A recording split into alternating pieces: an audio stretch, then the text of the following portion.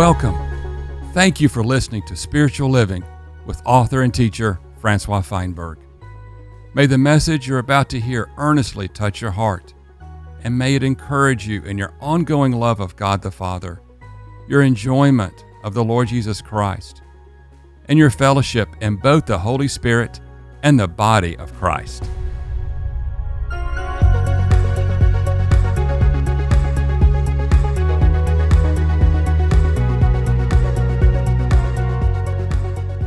Throughout every calendar year, there are countless of opportunities that a Christian often employs to reset his walk with God, to renew, to recharge, to revolutionize and revive his spirituality.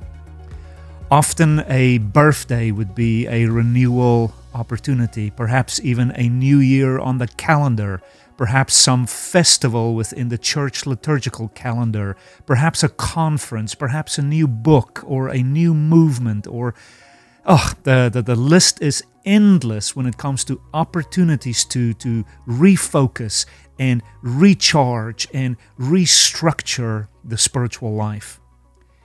And often Christians would fixate on methods. And I want to introduce you to perhaps another approach. If you're at a stage in your Christian life where you are yearning for revival, renewal, and strength, I want to challenge you to focus not on a what, but on a who. From Romans chapter 7, I picked this up in the writings of the Apostle Paul. In Romans 7, there is the good intention of Paul. There's the standard of the law. There's the desire to do things good, to do it right. There's the desire for purity and holiness and just to do it God's way, so to speak.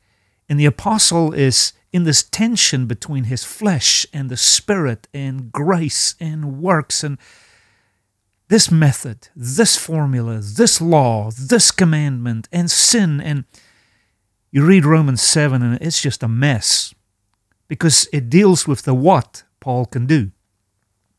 But towards the end of Romans 7, Paul says in verse 24, "Wretched man that I am." You see, if you are just in the tension of doing and not doing, and what more can be done and what more can be avoided, then I believe you can probably understand Paul's word here when he says, "I'm wretched." Are you a miserable, frustrated, wretched Christian? Then I would submit to you, probably you're focusing mostly on just a what. So Paul would say here, "Wretched man that I am," verse 24, "who will deliver me?" It's not what more can I do. It's not what more should I learn or memorize or what can I avoid. Paul refocuses our attention and says, it is a who that will do this renewal work for me. Beloved, this who is the Lord Jesus Christ. And the way that it is done is not through a method and a habit and a stratagem of the flesh of man, even the good flesh of man. It will be not by works. It will be not by power, by human ingenuity, but it will be by Jesus, the Christ Himself. And if you want to reset and recharge and renew, I want to plead with you, reconsider the what versus the who. Because the what is really the fallen economy of man, and it's even the economy of religion. Religion is so fixated on the whats. But I want to tell you, God is into the who. God has exalted the person of Jesus Christ to be everything to the man and the woman that would believe in Him. Every single thing that you need to renew your life with or overcome this issue or have breakthrough here, everything is in the person of Christ, because in Him dwells the fullness of God. Beloved, are you still fixating on what's? Or have you learned the New Testament economy of God? That it's a who. What will deliver me from this miserable condition? Well, if you're still thinking that way, then good luck. At the end of this particular season, tell me how that what is going for you. But that is not what Paul teaches us. Paul says, who will deliver me? And that who is the Lord Jesus Christ. Beloved, let this be a renewal in your mind and in your paradigm. And I want to introduce to you further, perhaps deeper, in this upcoming speaking, the ways of man versus the ways of Almighty God in Jesus Christ by the powerful, indwelling, life-giving Spirit of the Lord.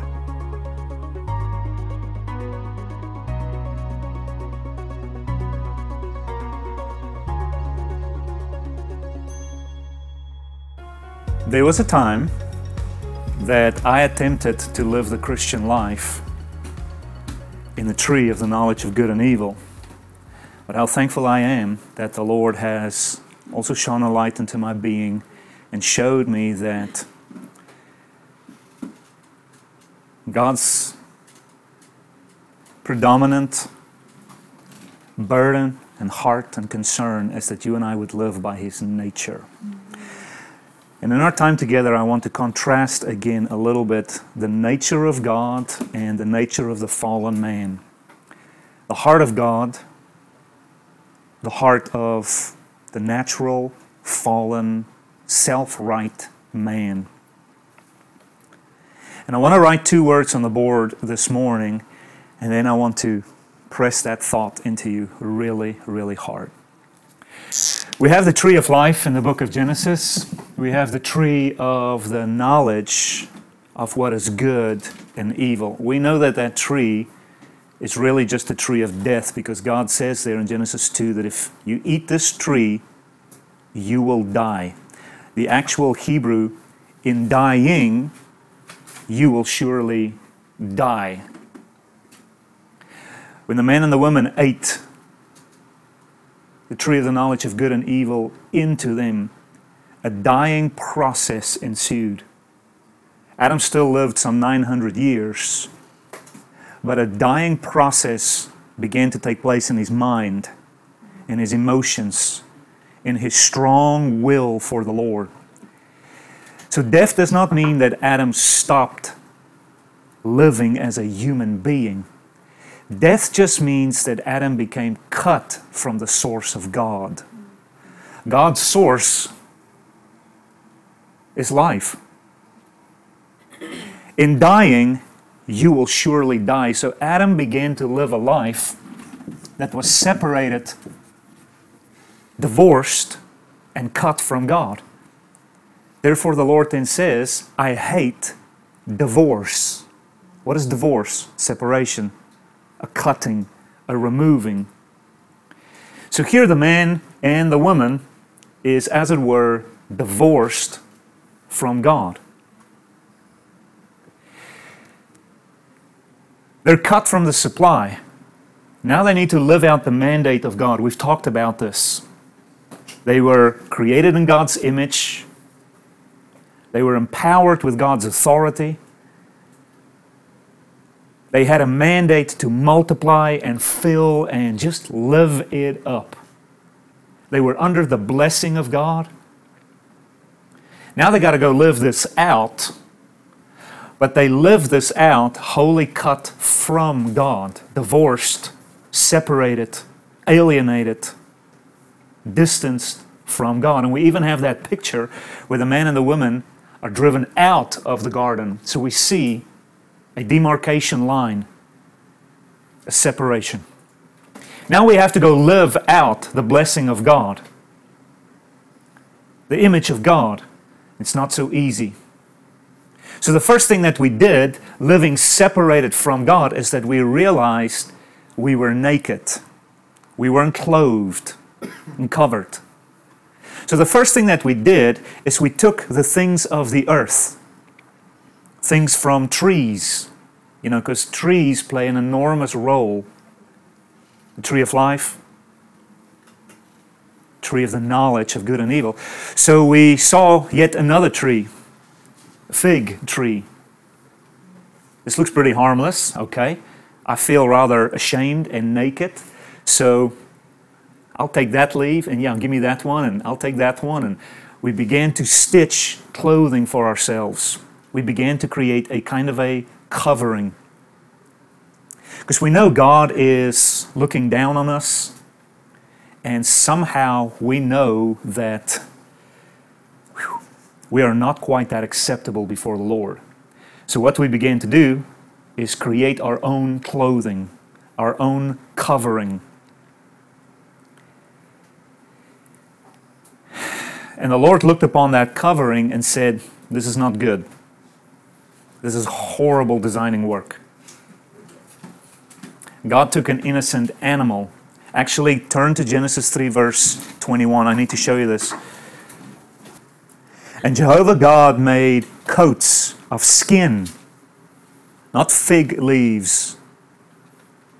The man and the woman took the elements from a tree to cover themselves, and God took the element of life. It's highly significant. God took a living, breathing animal, stopped its life so that your life can continue. You and I took fig leaves. God takes life. On the one hand, you and I initiated clothing. Well, we took a hold of the wrong ingredient, so to speak. And then we see here that God initiates sacrifice. And God initiates blood. Now keep your finger here. It says here, that the Lord made coats of skin for the man and his wife, and God clothed them. So in the economy of God, clothing is the burden of God. He wants us to be clothed. But not with the elements of something that decays, like a leaf is going to dry out and then crackle and break down. Coats of skin, well, it's going to last a little bit longer. Yeah? Turn to Leviticus. Keep your finger there. Turn to Leviticus chapter 17. So we ask the question, what is wrong with a fig leaf? Well, exactly that. It doesn't have a life element in it of blood.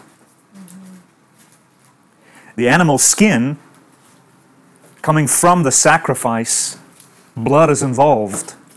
And notice here in Leviticus 17, verse 11, you know this. For the life of the flesh is in the blood, and I have given it to you to make expiation, that is, redemption, covering, atonement for your souls. Notice how blood does something for your inner man. Blood does something for your life. Your soul here means your life. The blood does something for your souls on the altar, for it is the blood by reason of the life that makes expiation, that makes covering, that makes atonement, that makes redemption. Saints, it is the heart of God that man live. But how will you live? By blood. Life is shed for the preservation of life. Life is shed for the impartation of life. Here, in the tree of the knowledge of good and evil, we take things according to our own understanding, our own desire, our own wisdom, and we take that which is just easily accessible and readily available, and we take a fig leaf and we cover ourselves to make ourselves presentable. And that represents how many of us even live the Christian life. We take things that's just so easy, but we stitch it together, and before long it dries out and it shrinks and it begins to crumble, and I'm naked again. And then I got to get more fig leaves, and hey, I'm going to leave the fig tree. Let's try a papaya tree and a mango tree, and then we try all the trees, and we get Michael Kors involved. Like, can you just help me? Is there like a lacquer we can spray over the leaf to just preserve it a little bit? So Michael Kors, he fails dismally, so we call Calvin. Hey Calvin, Mr. Klein, can you come and help me like stitch things together? So he comes with a brand new stitch pattern. We spray some lacquer over it. Next thing we know, it begins to stinketh, and it's ugly, and it crumbles even worse. It scratches. Now I need the Aveda company to come get me some lotion, because Mr. Klein's outfit is horrible. And all the while, that's how we attempt to live the Christian life. God says, no, I have a different way. Francois, what's the point you're driving at? Simply this: God's economy is altogether different than you and I's economy. God's economy is impartation. Man's economy is reformation. To reform. God's economy is to impart life into you as the engine that will drive the Christian life. Remember John chapter 6, verse 57. Those who eat me will live by me. We live by the indwelling of the Lord that is imparted. Another word we can even use is incarnation. Incarnation. Even the word oneness. The two becoming one. This is what life represents. Is God in me and me in God, becoming one. And I live out the Christian life by the indwelling of the Lord. As it were, God incarnates into me. Inasmuch as I take a sip of coffee, the coffee and I become one. We eat pizza. The pizza and I become one. This is what life represents. It is an experience that is subjective. It's indwelling. It's subjective. This is how God's economy operates. I want to become one with people. Incarnate myself into them. Aha! The tree of the knowledge of good and evil is entirely different. And I want to ask you to help me with some words to describe how you and I live. How fallen man, how even the natural man, how the self-wise man, even the religionized person lives. Well, we don't live by a subjective, indwelling Lord. We live in a kind of an objective way. And you know what objective people do? Is instead of living by an impartation, living by an indwelling, we live by a kind of a imitation. We imitate the things of God. And you know what we do? We copy. We copy. Here, God Himself is my life. On the other side, I copy the things of life. And here my obsession is to reform myself, hence the personal wardrobe choice. Here I try to make myself acceptable before the Lord. Here I use the elements of the world, but that doesn't have a life form in it. It's not ordained of God. And here I try to present myself and clean up myself and reform myself. Here I even try to imitate God from a distance. I try to copycat God. Here I'm a partaker. I'm a partner with God. I'm one with God. This is the whole big issue here, is oneness with God. Now give me some other words of how we live the religion life apart from life. Some other words. Distance. Separated. Copycat. Imitation. We try to reform ourselves. Other words. Very good. Striving. Calculating. Very good. Striving. Calculating. In other words, we kind of like come up with formulas, right? Formulaic. Formulas, yeah. When was the last time you sat under Christian ministry where formulas were not dished out to you? That's just what we do. Step 1, step 2, point A, point B. What else? Kind of making up our own thing. We make it up as we go. Instead of living by an indwelling supply, we just initiate it here, make it up as we go. Imaginative. What else? How do we try to live this religious life, the so-called Christian life? What's been your experience? Frustration. Well, that's the fruit of it all, yeah. But initially, I'm not setting out to be a frustrated Christian. I'm going to like sew some fig leaves together. Come on. Yeah. Self-righteousness. Absolutely self-rightness. Self-righteousness. Self-right, yeah. How do we arrive at self-rightness? Well, self-effort, self-wisdom, self-knowledge.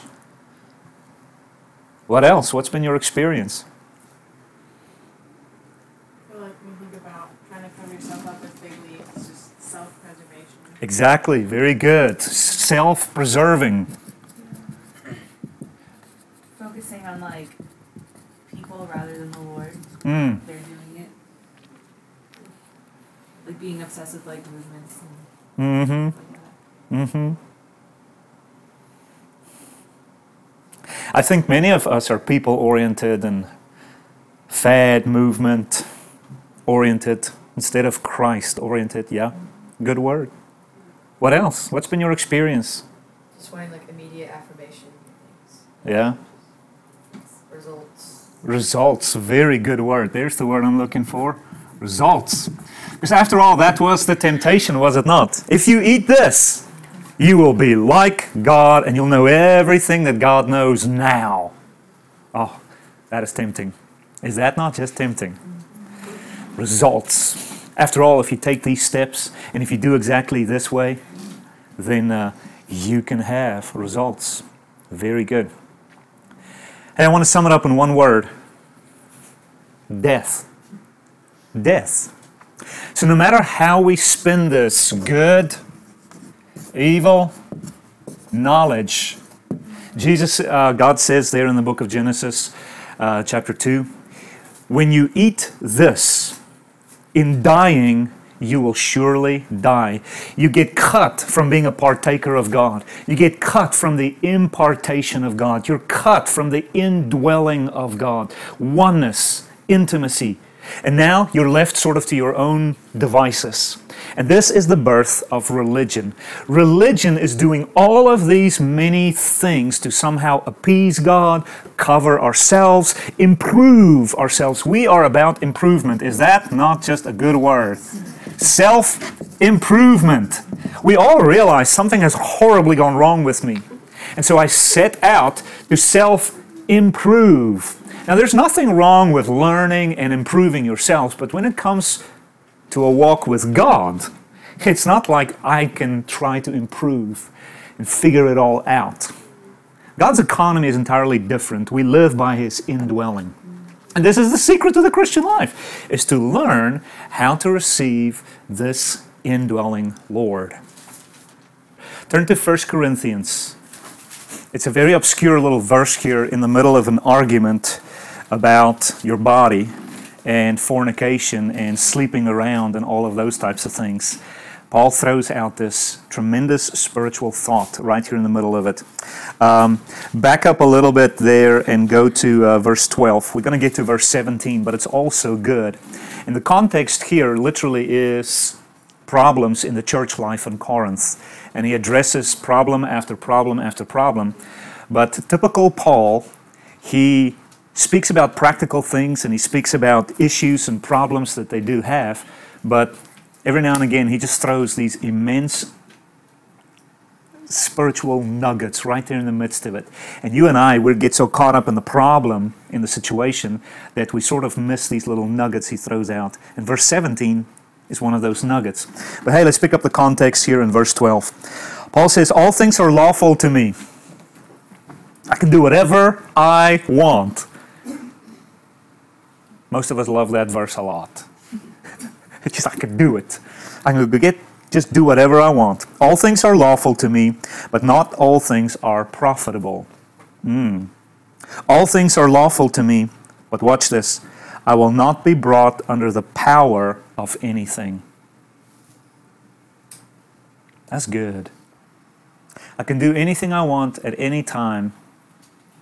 Even though it's lawful to me, I can eat what I want, I can drink what I want, but I will not let anything in this earth have power over me. That is, dominate over me. Because I'm in Christ, I have the ability to say no to things when all the others say yes. In verse 13 he says, foods are for the stomach, and the stomach for food. But God will bring to naught both it and them. He goes on, the body is not for fornication, but for the Lord, and the Lord for the body. Verse 14, and God has both raised up the Lord and will raise us up through His power. Verse 15, do you not know that your bodies are members of Christ? Shall I then take the members of Christ and make them members of a prostitute? Absolutely not. Can you see the context? Stop sleeping around, Corinthian people. Verse 16, or do you not know that he who is joined to a prostitute is one body?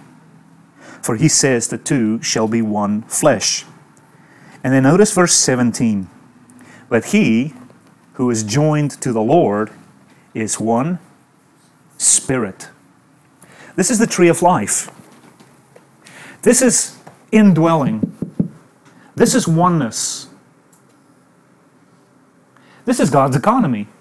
It's that you and I live from a place of oneness. And Paul throws out the most remarkable spiritual truth here. When a man sleeps with a woman, they become one flesh. But when you believe into God, you become one in spirit with Him. That means He begins to live in you and you begin to live in Him. And you live by an indwelling Lord. You don't live at a distance just copycatting God, making up stuff. You actually live by the supply within. In fact, notice the next few verses here. Paul says in verse 18, flee fornication. Every sin which a man may do is outside the body, but he who commits fornication sins against his own body. And then in verse 19, or do you not know that your body is a temple of the Holy Spirit? And notice that word, within you, within, whom you have from God and not your own. For you've been bought with a price, so then glorify God in your body. The point is very simple. We as humans can become one through physical interaction. But inside of you is a capacity to also interact with God. And as much as humans experience oneness, in your spirit, you can experience oneness with the Lord. And it is a oneness that pertains to eternity. When people get together, it's for a night.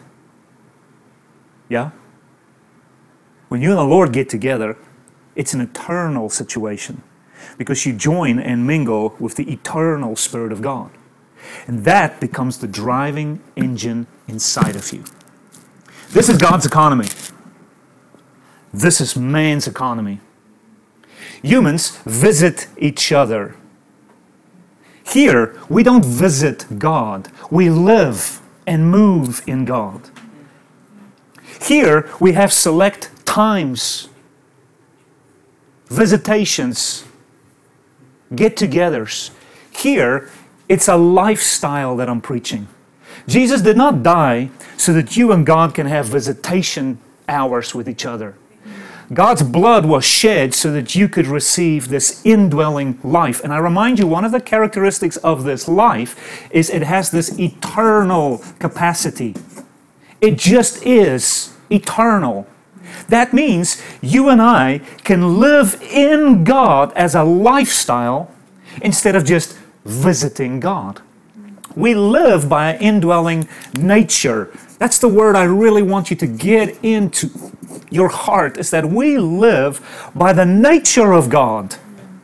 We're not just at a distance anymore visiting God and checking in on a Sunday morning and checking in at a quiet time here and checking in at a conference there. You've got to get to that place where you and I live and move, and our entire being is in and by God. This is the normal Christian life. This is God's economy. Here you and I involve all sorts of mechanical, formulaic processes to get a kind of a feeling. And here, we just live. We just live. In fact, the Lord just quickened me. Go quickly to the book of Revelation. Go to Revelation 3. Before we get to the notes. Oh, Lori. I am a Bible teacher, not a note teacher, okay? So if we read more Bible verses than we read notes, is that okay with everybody? Yeah. Thank you. Notice in Revelation chapter 3. All right, a little bit of background. In Revelation, we have 7 churches. They were actually literal churches there in Asia that John is writing to. But these churches signify spiritual truths, and they also signify spiritual ages in church history. And so much depth in these 7 churches. And I want to point out one particular community here, the church in Sardis. It's a literal church that existed 2,000 years ago, but it also represents a kind of a spiritual truth that people over the past 2,000 years can take and learn from. But notice what is said here in verse 1 and onwards. And to the messenger of the church in Sardis write, these things says he who has the 7 spirits of God and the 7 stars. I know your works. Notice that word, works. And just prior to that, we had the word 7 spirits. So you see the Spirit of God here versus the works of men. Yeah? Mm-hmm. I know your works, that you have a name, that you are living. But in all actuality, you are dead. Do you see that? What a phenomenal snapshot of a group of Christians living there in the first century, and perhaps even a snapshot of many of us throughout the church age. And there is the 7 spirits of God. And here is the works of the Christians. And it's almost immediately that a contrast is set up. Here we live by the indwelling Spirit. Here we live in a system of works, of what is good and evil. And the Lord says here, you have a reputation. You have the appearance. You are actually known. You have a name. That you are living. Because of all the many things that you do. It just looks like you're alive. But the Lord's verdict is, you're not. You're dead. This is religion, saints, where we are so much ado about nothing. Fig leaves from morning to evening. And we have such a wardrobe of self-made, self-imposed worship that it looks like we are alive on every front, and the Lord would take an X-ray shot. The condition of our inner man, He says, I know your works, you're much ado about everything, you're all over the place, but you're actually not in the source.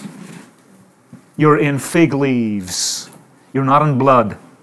You're not in the indwelling Spirit, even the 7-fold Spirit of God. You are just in the self. Isn't that an interesting word? Notice verse 2. Become watchful and establish the things that remain, which were about to die. The things of the Lord are slowly fading, and the things of man is rising. Things of God is about to die. The things of man, it's about to rise up and be strong. And it's as though the works of man and all of our religious, mechanical, formulaic approaches is gaining strength, momentum, and it's becoming the standard. And the indwelling of the Lord, it's slowly fading.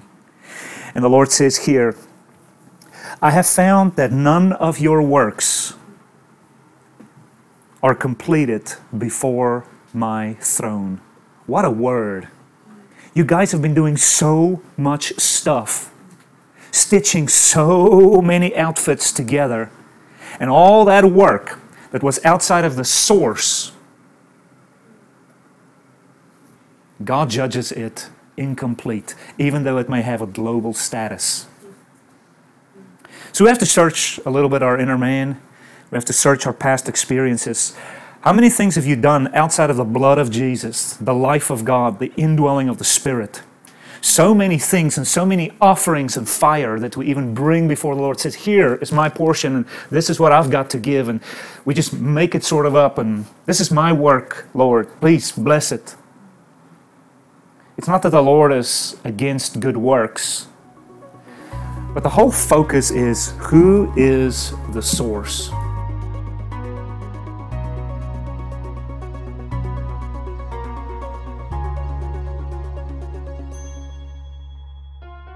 God's economy is different because the foundation is different. The foundation is different. The foundation is just God. Amen! Here, on the other side, the foundation is guilt, shame. The foundation is distance. And so from that foundation of guilt, I'm going to do works. I'm going to try to do penance. I'm going to try to improve. Because the foundation is completely wrong. Therefore, the fruit of it is also wrong. Remember, whatever the entrance is, whatever the start is, it determines the whole way. If the start is wrong, then whatever comes out of it is going to be wrong. Yeah? Here the start is just God. God is the tree of life. Hallelujah! So whatever we do now, we manifest life. We're the byproduct. We bear the fruit of life. The foundation is different. On the right, I have a quote. Man is deceived into thinking that he can be the cause of his own effect. It is for this reason that the cumulative result of man's efforts to sanctify himself always falls short of the miraculous. In other words, if you are the cause of your own Christian life, there will be no imprint of the miraculous on it. Here, you live by God, it has the imprint of the miraculous non-stop, because you live by the supply that is supernatural. It's miraculous. Hallelujah. Point number 2. God's economy is different from man's economy because the method is different. The method. Here, we live in the method of the Spirit. We live in the method of life. Here we live in the method of love, the love of God that compels us. And above all, we live in the method of grace. This is how we live the Christian life. We live by an indwelling supply that is supernatural, grace. Grace is a gift. It's an impartation. It's a supply. And we pray by grace. We fast by grace. We mission, evangelize by grace. Yeah. On the other hand, we do everything by condemnation and fear and guilt, inferiority, shame. The method is entirely different. Paul says there on the right in Galatians 3, you started in the method of the Spirit. Now are you trying to be perfected through the method of the flesh and the law and works? Answer, no. Man's reformation is by way of exerting human strength, even inflicting harsh treatment on the body, trying to subdue the passions, and thereby supposedly bringing forth the good in man. God's deliverance is by putting His Spirit into us, His divine life into us, and from that divine life within, He begins a work in our spirit. He begins a work that spreads through our soul, and He begins a work that will end up in our bodies completely being made alive. God works from the inside out, and He works by the principle of grace and spirit and life and light. Man works by the principle of fig leaves. And then number 3, God's economy is different because the result is different. The result. God's foundation is different. The beginning is different. Therefore, the way is different. And the end is altogether different. The result of living by the tree of the knowledge of good and evil. The result. The highest peak that you can climb to in self-effort, in works, in strong determination, in religion. The highest plane that you can get to. The highest plane is good. This is the highest plane we can get to in religion. And look how low it is still. The highest plane that we can get to living by the Spirit, the result of the indwelling Lord, is that we experience this thing the Bible talks about called transformation. Yeah? And you know what transformation will do for us? We have a word that we're afraid to use, and I will now go ahead and use it. Glorification. You will be glorified. Glorified means completely transformed in every particle of my being, so that I become a partaker of the divine nature of God.